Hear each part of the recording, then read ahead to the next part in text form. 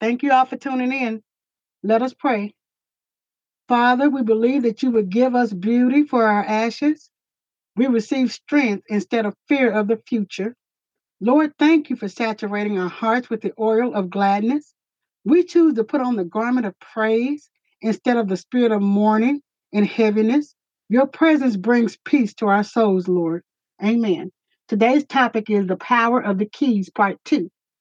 Those that are planted in the house of the Lord shall flourish in the courts of our God, according to Psalms 92 and 13. The laws are different in the kingdom. When you have a need, you give, reads Malachi 3 and 10. Bring the whole tithe into the storehouse, that there may be food in my house. Test me in this, says the Lord Almighty, and see if I will not throw open the floodgates of heaven and pour out so much blessing that there will not be room enough to store it. Amen. That's a word. We must learn how to activate the keys.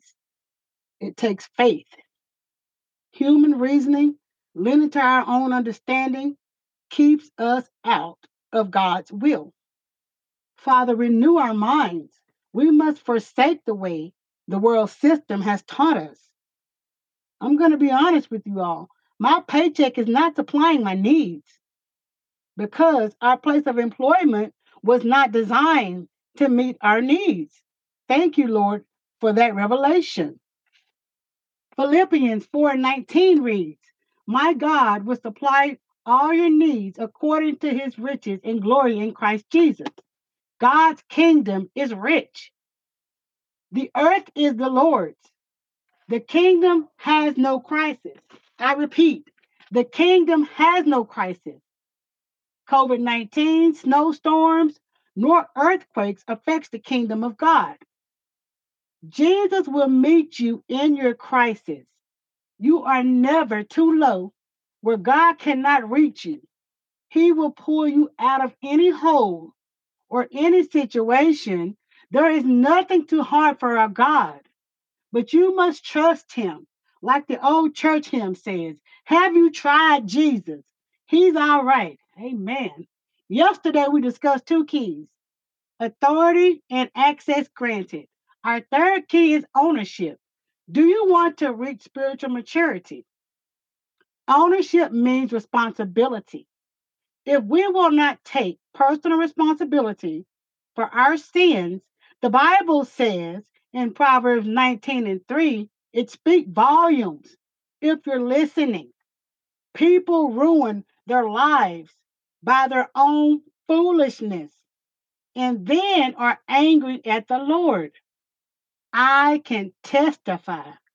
There has been plenty of times I blame God for my poor decisions. How about you?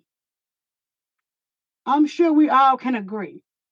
The point is, you cannot move forward until you take responsibility for your own poor choices.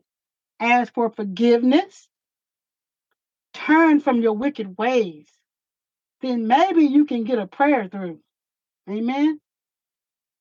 That's called spiritual maturity. Ownership means decision making. While we are enjoying earthly objects, such as other people's husbands and wives, fancy cars, nice homes, and big fat nice bank accounts, have you ever considered that life also requires ownership?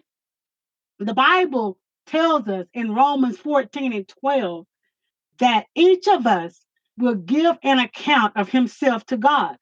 Paul reiterates the idea of individual accountability when he wrote to the Philippians in chapter 2, verse 12, work at your own salvation with fear and trembling. For example, when I walked out of the car dealership purchasing a new vehicle, it meant I now take full financial responsibility for my purchase. In that same sense, as humans, we are each held accountable for our daily thoughts, words, and actions. And we will stand before God on Judgment Day to give an explanation for how we chose to live our lives that Jesus died for us to have. Ownership requires commitment. Commit your way to the Lord. Trust in Him, and He will act on your behalf. Commit your work to the Lord, and your plans will be established. The fourth key is self control. It's discipline that God grows in us when we continually choose to die to our flesh and live in Him. According to John 3 and 30, He must become more important while I become less important. Self control helps us to resist temptation and avoid conforming to the things of this world. Jesus gives us the perfect example of self control because he lived a sinless life, minding the Father's business. I strive to be more like Jesus daily. Self control is an important skill to develop because it teaches you how to control your emotions. However, a person who lacks self control may respond to their emotions with anger, reckless behavior, physical violence, or turning to unhealthy coping strategies, often provide instant gratification of the flesh, but have long term negative consequences. We are all guilty of not responding to life situations in a healthy way. Let's change that because we have the power and knowledge to do so. Thank you all for tuning in. I pray someone has been blessed. Tomorrow's topic, the power of the keys, part 3.